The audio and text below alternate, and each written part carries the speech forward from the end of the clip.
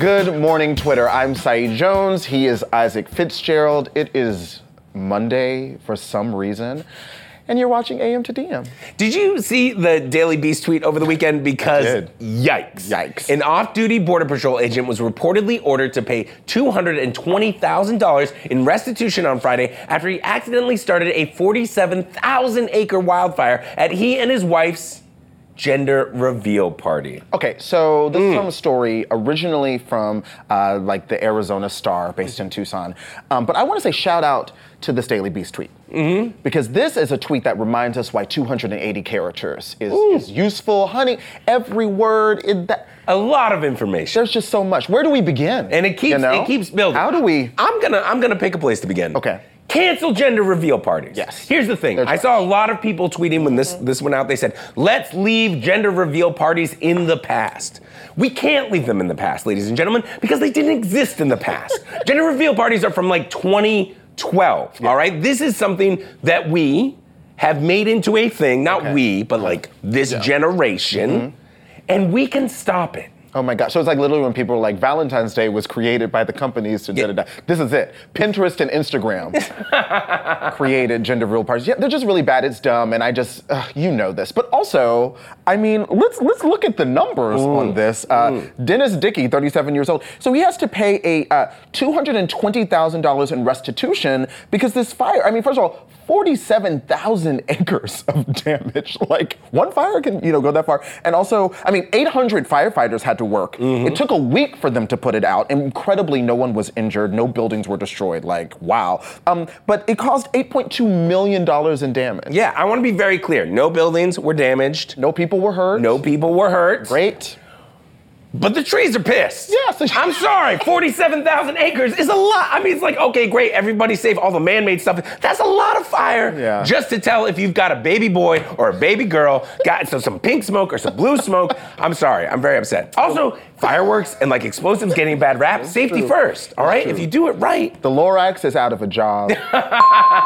Also, your dumb ass could obsess about your child's gender, which, it's a construct, dummy. God. There's so many reasons. I hate it so much. Just seriously, guys, it's a new thing. Yeah. We can just let it go. It could be like a phase. Right. It could be like one of those like an 80s thing. Stuffy shoulder pads. We're just gonna move on past that. Let's just move on past gender reveal. And he's an off-duty border patrol.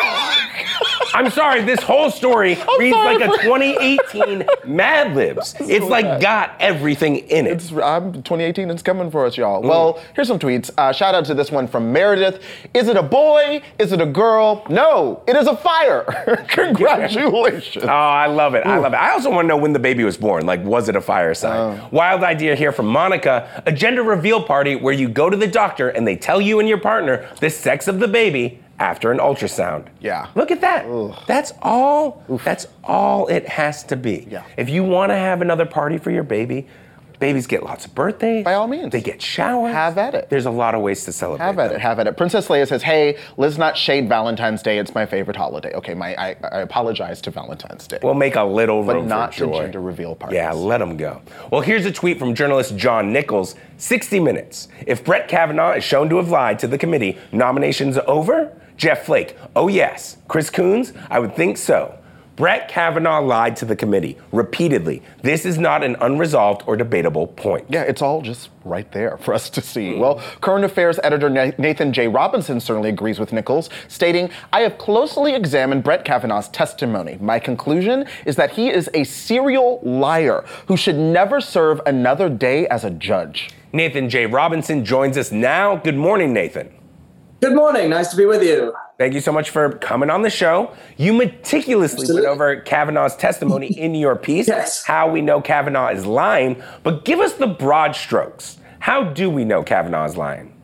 Well, so Kavanaugh took an oath, right? He's testifying before the Senate, and there are a number of big lies and small lies. Some of the big lies are the fact that he went before the Senate and he said that his calendar from 1982 didn't show any dates where he was meeting with a group of people that Christine Ford said were present at the time she was assaulted. Well, his calendar actually does have such an event, and in fact, he tried to direct the Senate's attention away from that by saying, well, you should only look at the weekends. You shouldn't look at the weekdays. He also misrepresented what witnesses said. He said that all of the people she says were there say it didn't happen. That wasn't true. In fact, one of them even says she believes Dr. Ford, which is the opposite of saying that it didn't happen. And then there were a bunch of lies about alcohol and drinking, and these were just egregious, and everyone who knew him at the time, or a lot of people who knew him at the time, contradict this.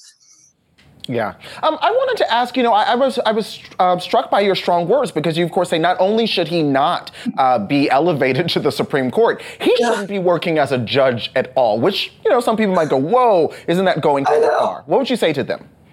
Well, I mean, the thing is, I think it's so obvious. I don't see how you can argue with it because it's an oath. He takes an oath as he goes before the Senate to tell the truth, and it's a felony punishable by up to 5 years in prison if you lie to Congress.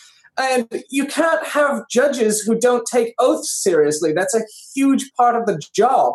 So if people conclude that he lied, then they have to also conclude that he shouldn't be a judge at all. And I think the evidence that he lied is clear. All right, now let me ask you this because of this. I'm no legal expert. You just said that if he lied under oath, he could be up to 5 years in jail time. How does perjury work? What's the difference between lying under oath, perjury, kind of refuting or like deflecting? Well, it varies. I mean, but these things, things that go to a jury are often kind of subjective standards, and these things are not always terribly clear. You don't even have to get into really the definition of whether deflection counts, because in this case, you actually have the misstatement of obvious facts and things that he knows. But yeah, there are probably deceptions that are not quite lies that could rise to the level.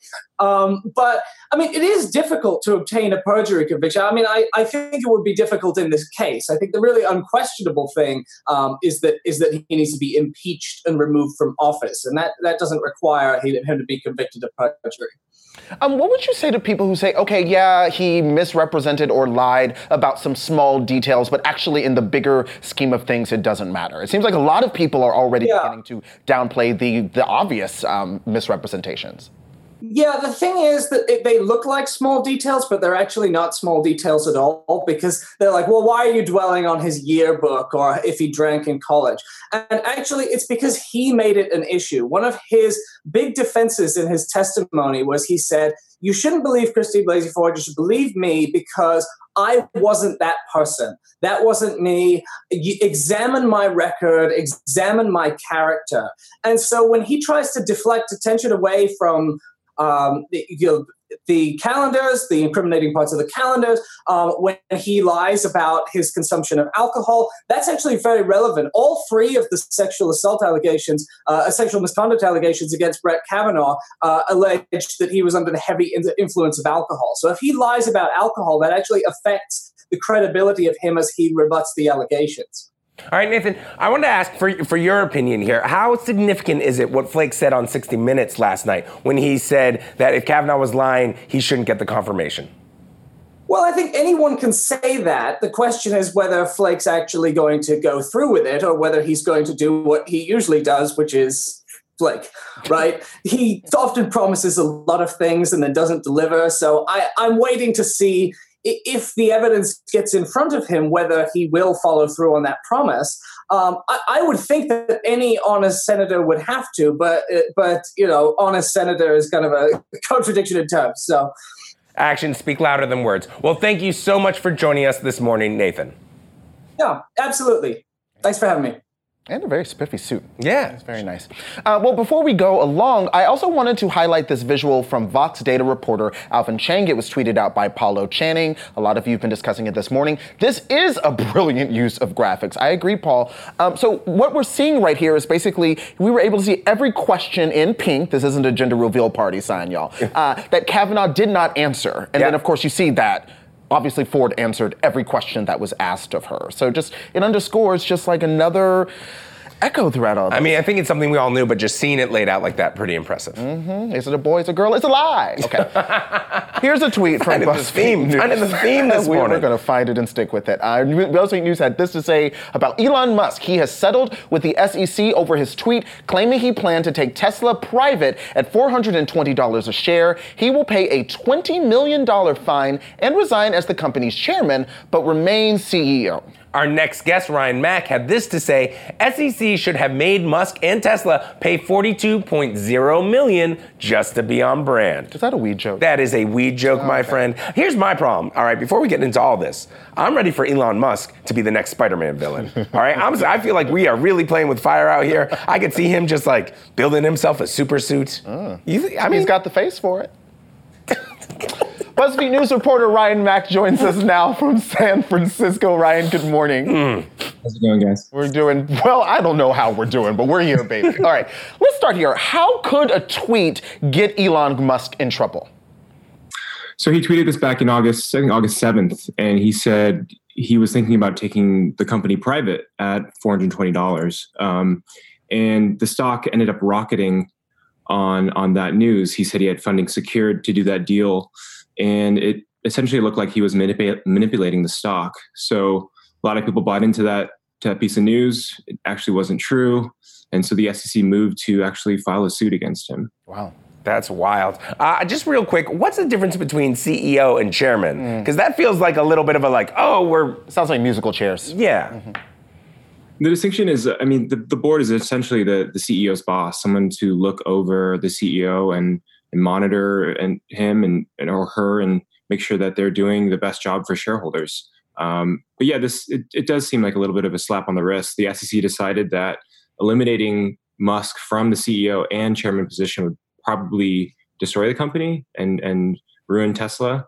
And you can tell by the way the stock's reacting this morning, it's up actually more than 17%. Oh, that's so interesting. So, like, part of what they're having to do, the SEC, is that they obviously they want to de-incentivize this kind of behavior from people like Elon Musk, but they also have to protect the shareholders, so they don't want to like totally devastate the company. In a way, and this company is quite odd. I mean, Tesla is so connected to Elon Musk. They're so tight at the hip that it's not like you could bring in another CEO. There's a pretty big cult of CEO around this individual. And essentially, the SEC is saying if we were to remove Elon from the CEO position, Tesla would probably go to zero. Is this like a slap on the wrist for him? Like, does the money go back to the shareholders? Is it put in like a fund to pay for wildfires in the future? It goes to paying off for more gender reveal parties. Okay.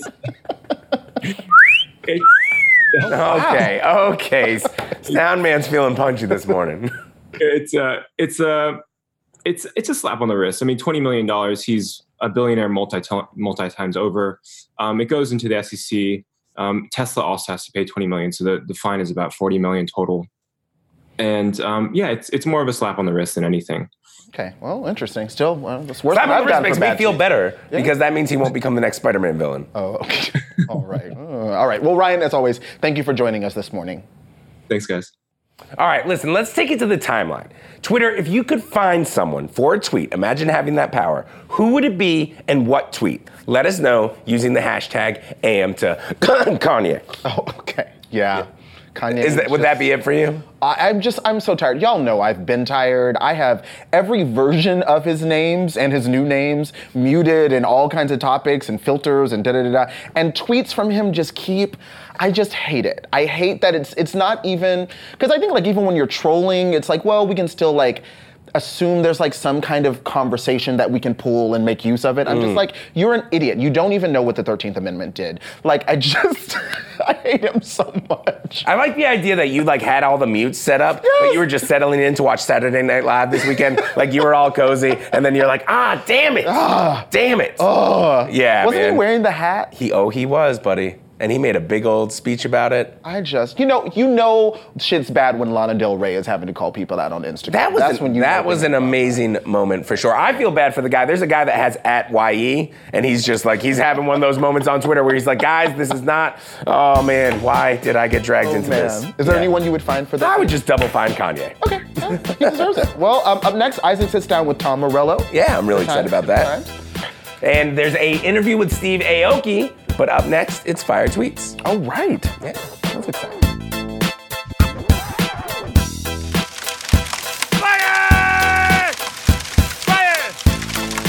All right, we got a tweet here from Softy38.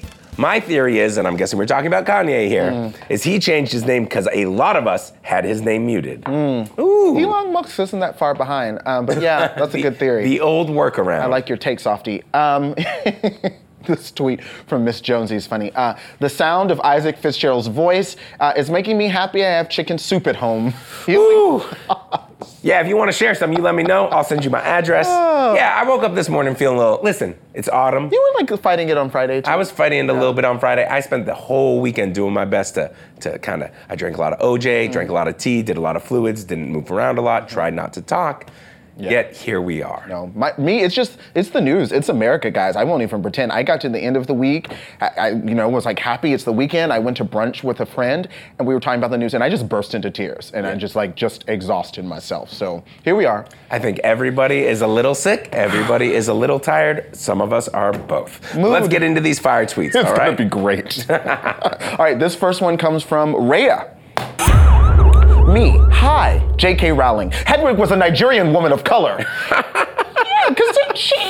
Yeah. Has there ever been a fiction writer who's done this like retro? I mean, George Lucas comes to mind, but it wasn't doing as much as J.K. Rowling. This just so it is a whole. It's just like, girl, what? It feels like something, and also it feels like it's something that she does on Twitter, but doesn't always make it into the stories. And then when it does make it into the stories, all right. Anyways, here we go. Daniel, you tweeted, "It was a graveyard smash." Me explaining to the cops what teens did to my wife's tombstone. Oh my God. I'm sorry. This makes me, I'm Daniel, I'm sorry about your wife's tombstone, of course. But no, it was a graveyard smash, monster mash. Oh, I okay. am so excited. Yeah. Everybody's favorite season is fall. That's true. And if great. It's not, you're wrong. But my favorite genre of meme is spooky memes. I think spooky memes are the absolute best. Okay. And I'm so excited. All the dancing skeletons. That's true. All the pumpkins. Yeah. That weatherman doing his crazy thing. I'm very into it. I believe it. Do you like spooky memes? I don't like spooky memes, but I do love autumn. Yeah? I like fall. Yeah? Sweatshirt season? It's great. Huh? Sweatshirt season? Oh yeah, this is very comfortable. It has an S on it. Okay, W. Kamau Bell. Oh, it's another Kanye tweet, damn it. Kanye West is like if a Saturday afternoon barbershop argument came to life in the body of one person. That's all it is. We can just keep it going. Yeah, all right. Nailed it. Paul Ford, you tweeted, "When the moon hits your knees and you mispronounce trees, sycamore." Wow. Or sycamore, it helps if you read it. It's beautiful. I know it brought you a lot of joy. It's weird, the voice when I sing is fine. The whole thing. It's fine. It's the whole thing. I'll just sing the rest of the show. You are on a vocal journey today. It's true. The tweet of the day comes from Robbie Slowick. Neil deGrasse Tyson angrily walking out of A Star Is Born. Which, any day now, he just goes, oh, well, let me tell you why fall and spooky memes are actually unscientific. I guarantee you he's going to see this tweet and he's thinking of something. That man has never seen joy. He couldn't find a way to. I will say this. Fact check. A Star Is Born is something I am very much looking forward to this week. Excited about that is getting And I think through. Venom comes out the same day. Ooh. It's like all of my different gay lifestyle things are being lit up. Little double Little feature Tom Hardy, a little for you on Gaga. Friday. It's good. All right, well listen, up next, we're going live from the district. Stay tuned. Talking about spooky stuff.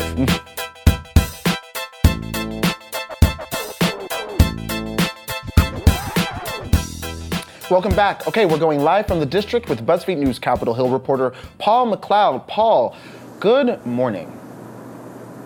Hey, good morning. Good morning. Here's a tweet from Dan Bobkoff. "I'd like to commission a Baroque painting." And I mean, same. Yeah. And I even saw some people put it through the the filter? Yeah, the little art filter. So let me ask, Paul, what would you title the Jeff Flake Baroque painting? Yeah, I love that shot. I'd like to come up with something flowery and poetic and classical sounding, but every time I look at the faces of the other Republicans, I just think it should be called WTF Jeff, because they are so clearly unhappy with how things are going. I feel like that would hold up like 100 years from now. I could see that being the title of a Yeah, I feel like he's been getting a lot of that lately. Well, let's talk about what happened on Friday. You, Paul, were in the Senate Judiciary Committee room waiting for the vote to happen. We followed along, passionately glued really to your live tweets. What was it like being in the room in person? It reminded me a lot of when Obamacare repeal went down, because like that time, we thought we knew how things were going to go. Jeff Flake, before the hearing started, had announced publicly that he was going to support Brett Kavanaugh. So we thought that the drama was done.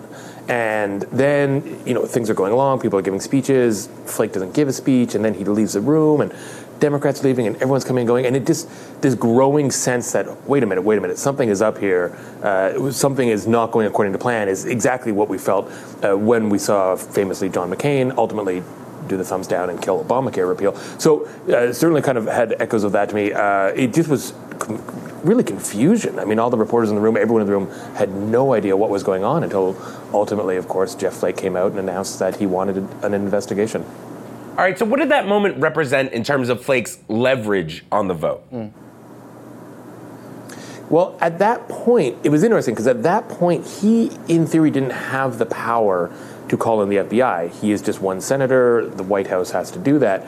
But the margin is so thin for Republicans that even just one Republican senator calling on this has a lot of weight, has a lot of power. And of course, we saw some other Republican senators jump on board as soon as he threw that out there. And Mitch McConnell, Donald Trump, they had no choice, essentially. Jeff Flake had to be given this FBI investigation. This is something that the Republicans up top, like Trump's team, wanted to avoid. You never know what's going to happen when you get the FBI looking into things. That is a lot of X factors that you've just opened up. So they really didn't want this to happen. But, I mean, at the end of the day, you need Jeff Flake's vote. They didn't have any choice. Softy 38 says Paul McLeod was in the room where it happened. Indeed. I did want to ask you, before we start talking about the FBI investigation itself, listen, two things happened that morning that I've still been trying to make sense of before we get to the vote, which is Jeff Flake, initially saying, yes, he is going to vote to support Kavanaugh. That happened right before Friday's show started. And then, of course, there was that moment where those two women confronted him in the elevator. And, of course, we're all rightfully talking about it. It was stunning. Do we have any sense of, did the elevator moment maybe have something to do with him changing his mind? Do we know what happened that went from I'm voting yes to wait a minute, I want an investigation? We asked him that actually afterwards. Was it those two women who were yelling at him in the elevator? And he didn't really say no, but he said, look, it wasn't any one thing. It was a combination of factors, and it was just like his stepping back and looking at the process. But I mean, yeah, it's hard not to draw a line there, right? I mean, like the look on his face when he was in that elevator was the same look that he had in that committee room. I mean, he just looked sick. He just looked just broken down, and he has not confirmed this. But I mean,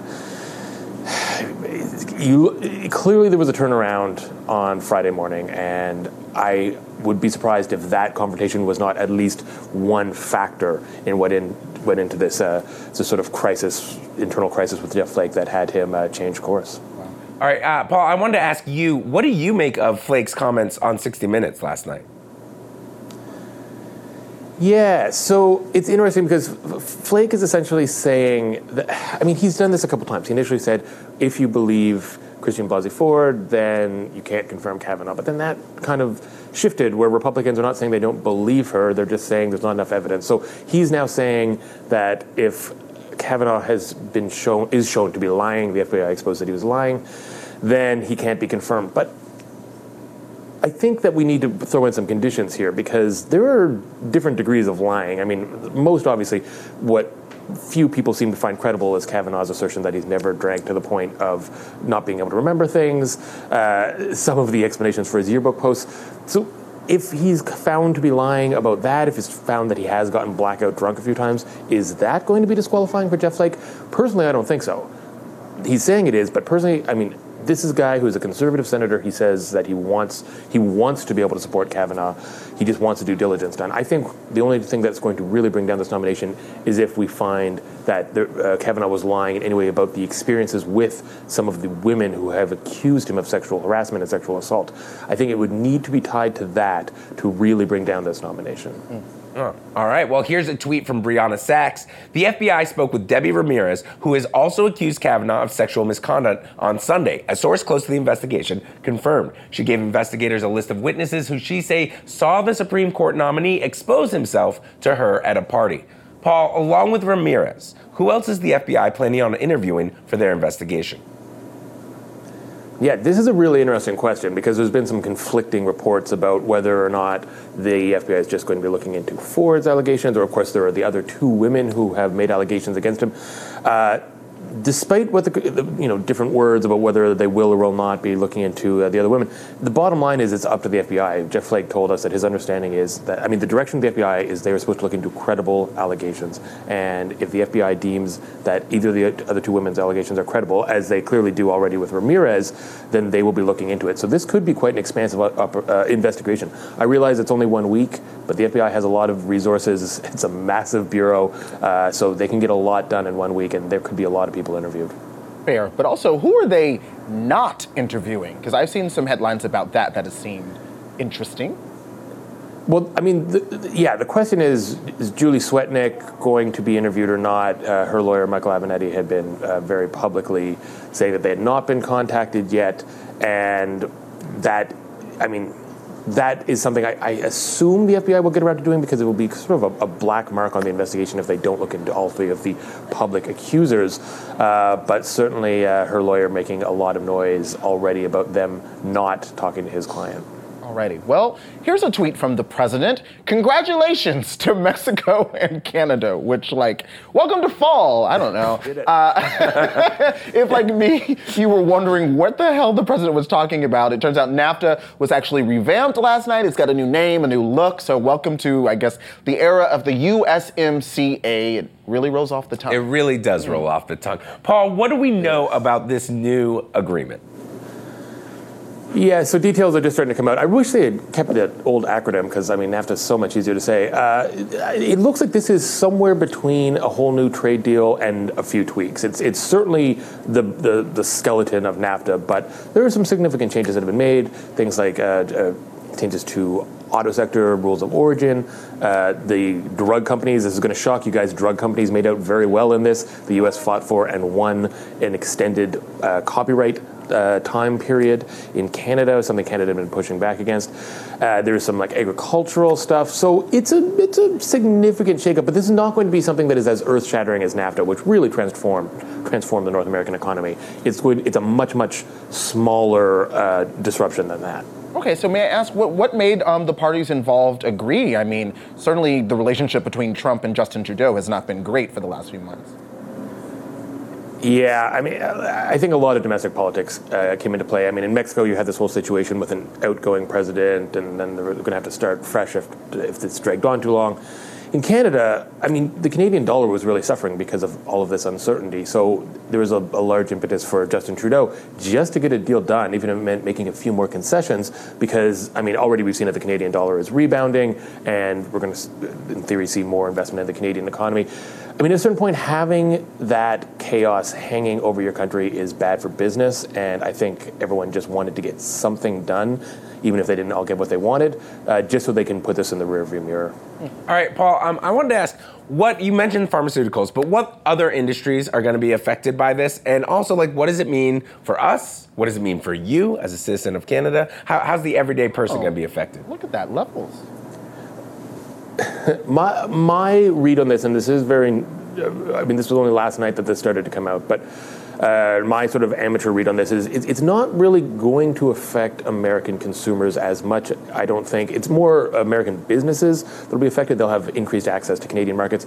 On the flip side, Canadian consumers, you're going to see some, in terms of things like dairy products, that is going to hurt if you are a Canadian producer, but actual everyday people are going to see some prices brought down and new products entered into the market. So For the average American, you're probably, unless you're actually in one of these industries like dairy or pharmaceuticals or even car manufacturing, you're probably not going to see a huge difference in your life. This is sort of at a higher up level. For Canadians and Mexicans, the average consumer is going to see some differences in the prices of the things that they're paying for. All right. Well, as always, Paul, thank you for joining us this morning. See you later, guys. Have a good one. Look, we're all just like, yeah, Monday. Up next, you'll see my sit-down interview with DJ Steve Aoki. He is so lovely. He's a lovely person. Aww. Really delighted. I want to talk to him again. Anyway, stay tuned. All right, friends, this is The Sit Down, and I'm here with Steve Aoki, the Grammy-nominated, multi-platinum selling DJ and producer behind some of your favorite hits, some of your favorite bops. How are you doing this morning? I'm good. I'm good. Yeah. It's pretty cool to be here with you. You've gotten to work with so many people that we're all just like, how does this union happen? Like, be somebody. You've got Nicky Romero and Kiara, and so just to be nosy, how do you choose who you work with on specific tracks? I mean, it's all case by case. It's like for me, I like to work outside the box. I like to work in different genres. I like to challenge myself and surprise myself on who I can work with. Okay.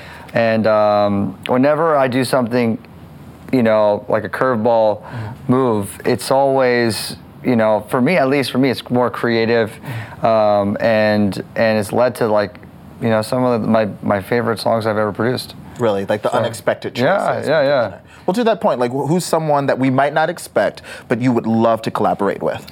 That I would love to collaborate with Elon Musk. Tell me everything. Go on. I mean, I would love to have him in the studio with me and make some music. I mean, at the end of the day, it's not necessarily about I just need ideas. I need creative flow. I need energy, and then we kind of vibe off that, And I've done songs with non-musicians. Like I did a song with J.J. Abrams. Oh wow. Yeah, it's on Neon Future 2. Okay. What did he do? Did he speak and it became a sample? Yeah. Okay. I mean, at the end of the day, it's really just him talking, and I made the soundscape under his voice. Okay. But that's a collaboration. That's pretty cool. So, and I like to think like that. So I did a song with a scientist, Ray Kurzweil, to. It would be great to do a song, be influence or work with someone outside of music, as well as obviously in music too, which is, those songs are the ones that really permeate culture at the end of the day. Those are the songs that kind of push the needle. But. Okay, well, now I'm looking for the Michelle Obama, Steve Aoki collabo. I like it. Barack, he might have some time to get they can pencil you in. Yeah, so you're a pretty big deal. So you have a lot of World Guinness records. I think this is so neat. So you set the record for the longest scream achieved by a crowd, like a barbaric yop, but that was at one of your shows in LA. That was with Kid Cudi. He was very instrumental in helping get that to the finish line where we can get the Guinness Book of World Records. So me and Cudi I was on the left side, he was on the right side, and we had to have everyone yell without clapping, without whistling, without stomping. No banging around. Yeah, because the minute the adjudicator from Guinness Book of World Records on the stage hears claps or whistling or anything else, it's done. Huh. So it's like you forget after however long it was, after 45 seconds, people forget that they can't whistle or clap. Because you naturally begin to... You naturally do something that you would do in a moment like that. And once we broke the record, someone clapped. I'm like, oh, we could have gone a minute longer, but we broke the record, and we're like, all right, cool. I love it. Hype crowd. Well, the other thing, one of our producers here, Mackenzie Marshall, we love her. She went to one of your shows with Kendrick, and she described it literally as, and I quote, the littest thing she's ever been to. So, I had to pass that along. Yeah, so I did want to ask, how do you keep the energy during your set so high? You're literally setting records with it.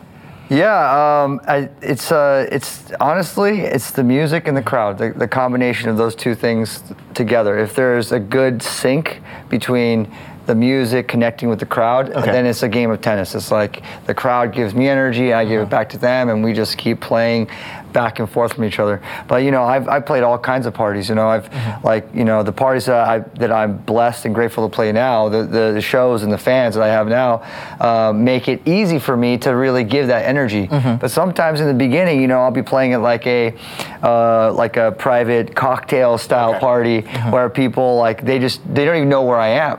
Like in the beginning, I'll be in the back corner. I'm like, hey guys, I'm over here, and then they're just carrying on conversation like it's background music, and that's kind of tough. If I had to do that for you can't play tennis if they don't even know. Yeah, where you right. So it's like a different. I'm lucky that I get the feedback. I'm yearning for the feedback, and I always say it's like the best example I can give is like the whole process for making music is like being like a chef in the kitchen, but this time there's a lot of producers that make music that don't get a chance to DJ or perform their music out to the world, right? I'm the lucky guy that gets to be the chef that comes out to watch everyone eat my food. Okay. And I get to see the reaction. I get to be part of the, how they like it, how they, what kind of experience they're getting from it. And so I get to see that. I want to be a part of that interaction.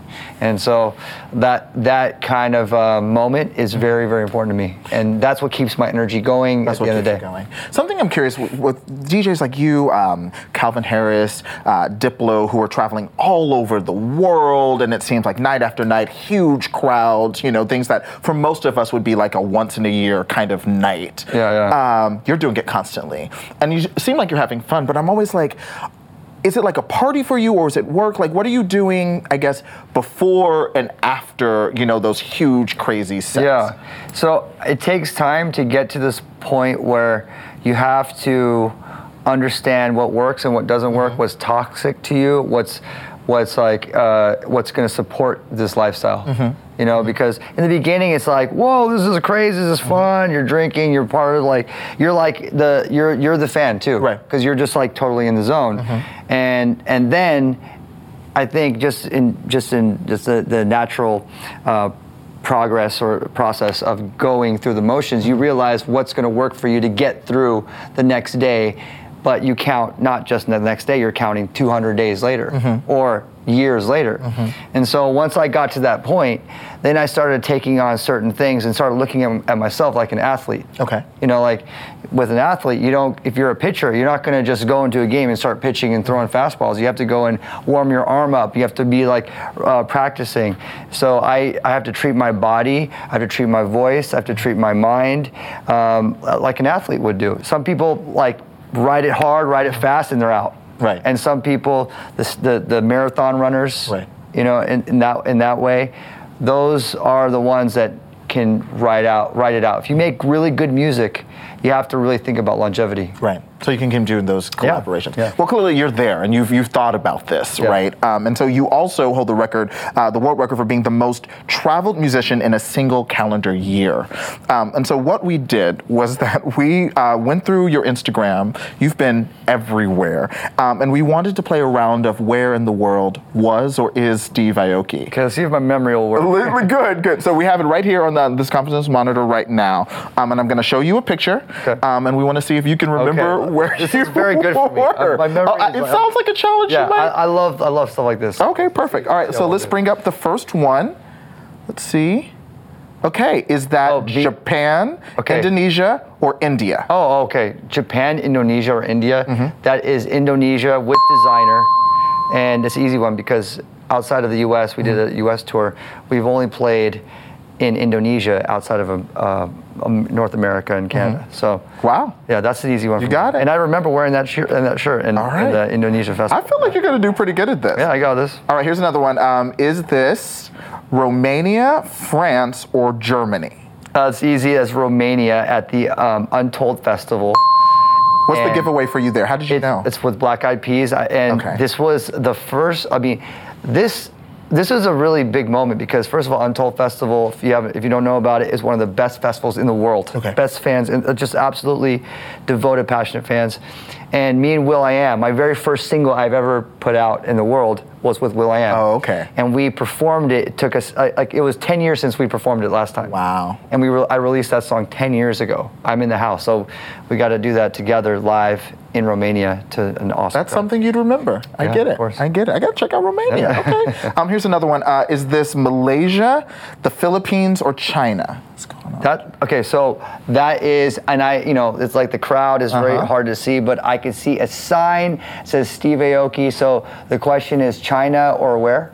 China, the Philippines, or Malaysia? I'm going to say China. You're right. You are really I'm going to good say at China this. because the sign looks like, I know it's just like the Steve Aoki logo, but like in China, they have very, very they come up with these big signs. It's not really like hand drawn, it's printed, and they go all out. They go all out. Chinese fans are also very passionate fans. I love it. Okay, let's do one more. We can keep going all day long. I am loving this. I'm loving this. Is this the Netherlands, Jordan, or Armenia?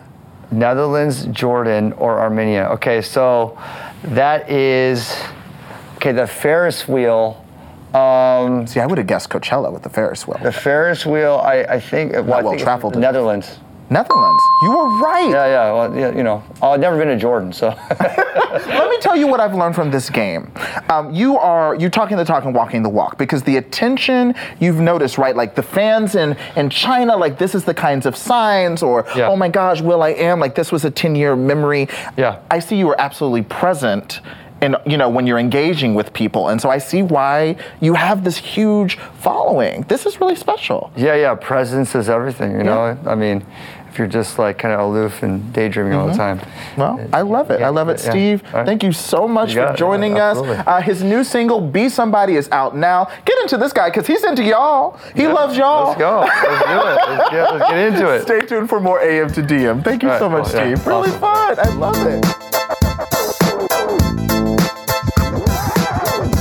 This is The Sit Down, and I'm here with singer, songwriter, and all-around music legend, Tom Morello. Thank you very much. Thank you very much, Tom. How are you doing this morning? I'm very well, thank you. And you were just telling me, because we were just watching that Steve Aoki interview. Yeah. You collaborate with him on your new album. That's correct, yeah. I've got a new record out called The Atlas Underground out on October 12th, and it's I had the bold ambition on this record to forge a new genre of music. Wow. Something that combines the Marshall Stack rock and roll fury that I'm known for, and huge EDM drops and some of the electronic components of 2018. And what was it like working with Aoki? Yeah, he's well, I didn't know that he began his career throwing punk rock house parties. Very cool. And he was a big fan of my previous band, Rage Against the Machine, so we got along famously. And I heard in his music and some of the other collaborators like Knife Party, Bass Nectar, Pretty Lights, that they have some of the same tension and release and power in their music. And my notion was, if we replace some of their synthesizers with my electric guitar, we might be onto something fresh. And did it work?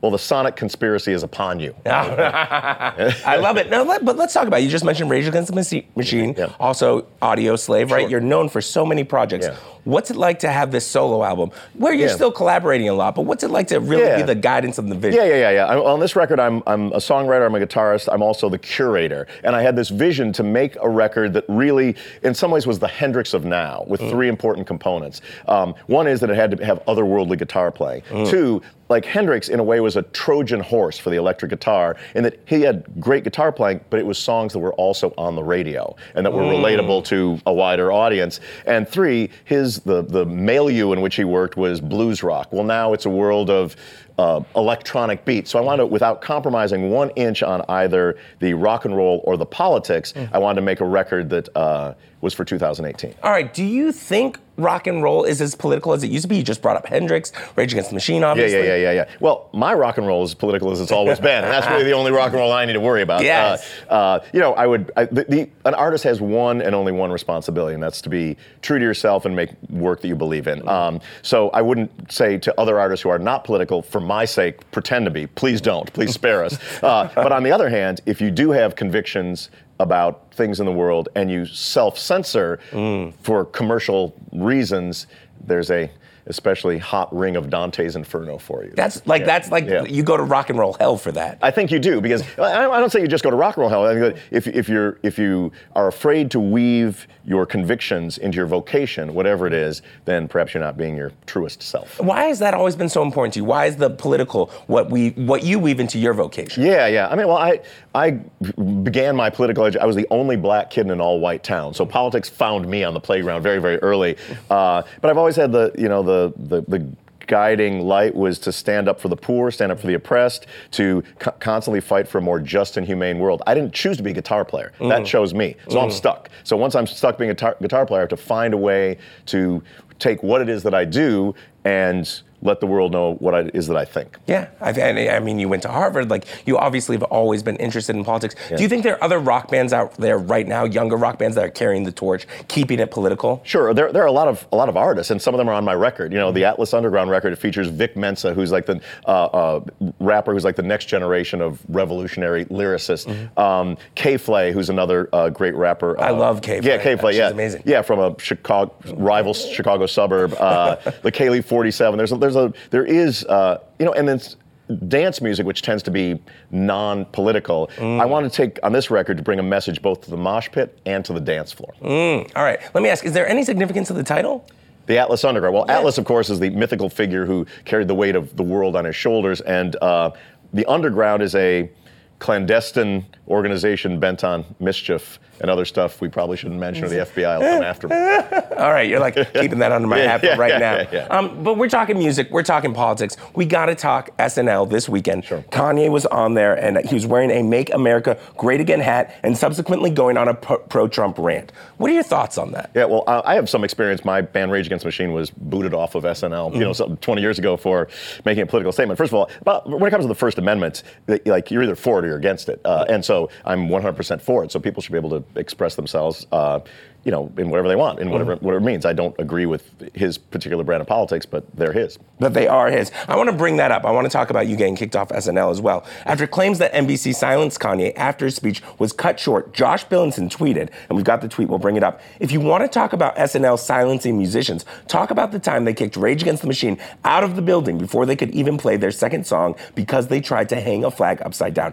You couldn't even play your second song. What was that moment like for you? Well, there's a bit of an incident backstage, which is not reported there, which may have been the trigger for us being kicked out of the building. Oh. But we did a Steve Forbes, at the time had just been a presidential candidate. He was the host, and while he was a very poor actor, it was a very combustive environment. And we came out, we played our song Bulls on Parade. There was a bit of a fracas, and we were escorted down to the sidewalk, but our record still went to number one. So it still did go to number one. And Steve Forbes did not become president, so it was cool. You feel like you won that all the way one. around, yeah. Were you ever invited back to SNL? I haven't been yet, but I look forward to on this. You would do it. You would absolutely do it again. All right.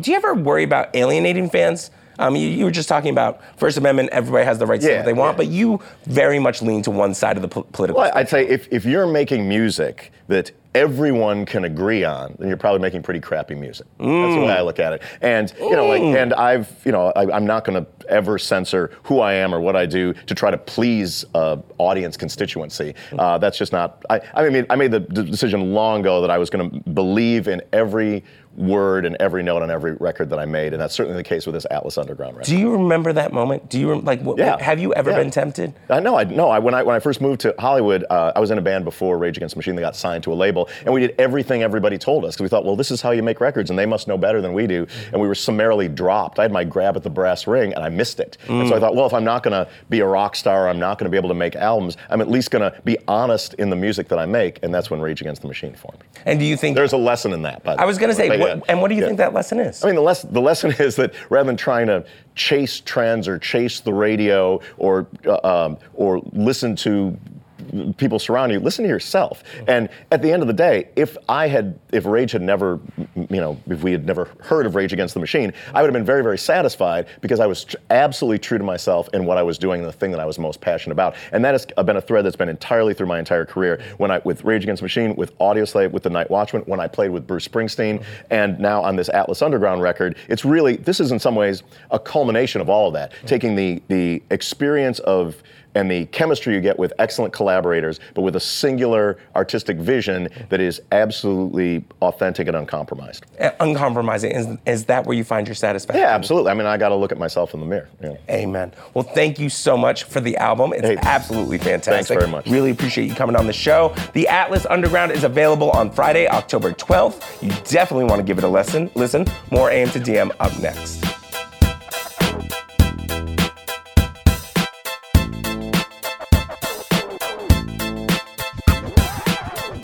Amanda Hess, New York Times critic, wrote, "I went to as many Instagrammable museums, factories, and mansions as I could.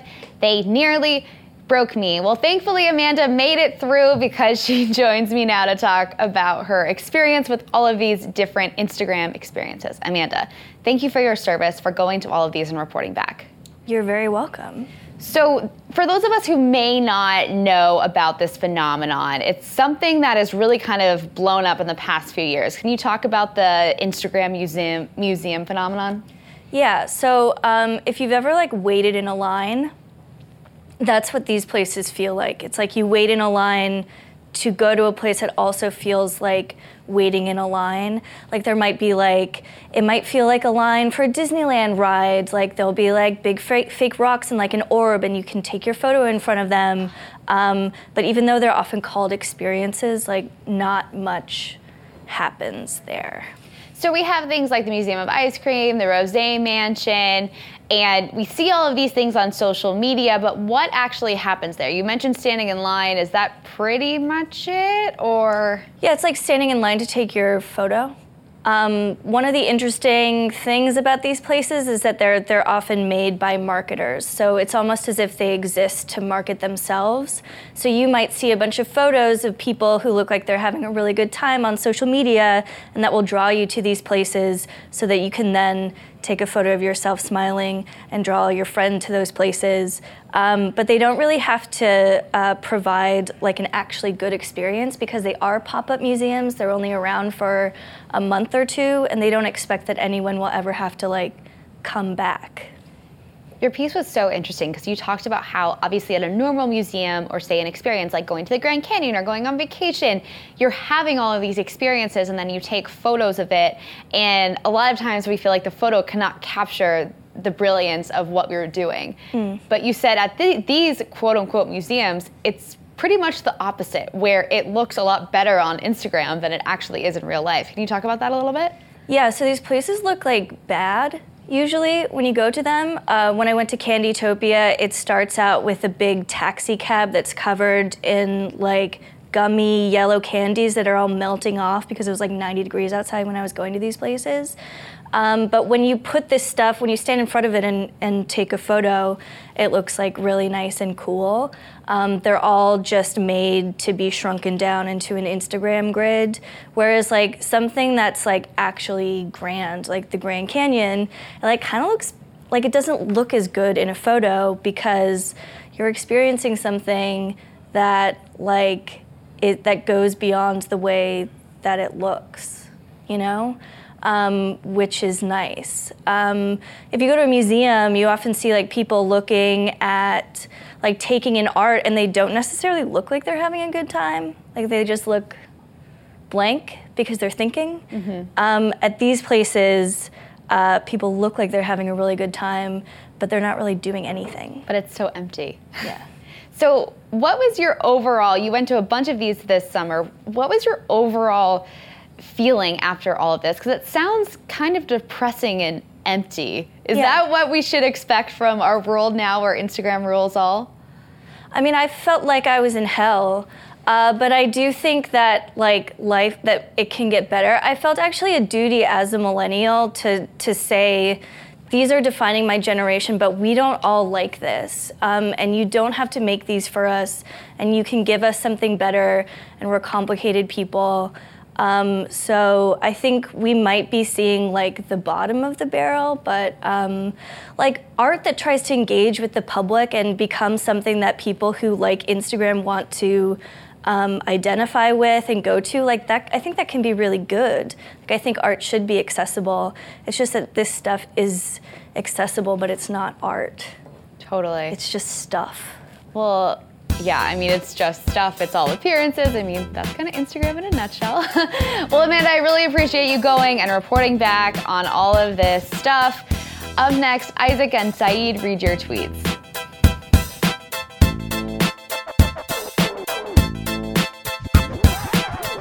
Welcome back. Meg Betts, you tweeted, Tom Morello is exactly what I needed today. Yeah. Girl, same. Comforting guy. He got me fired up.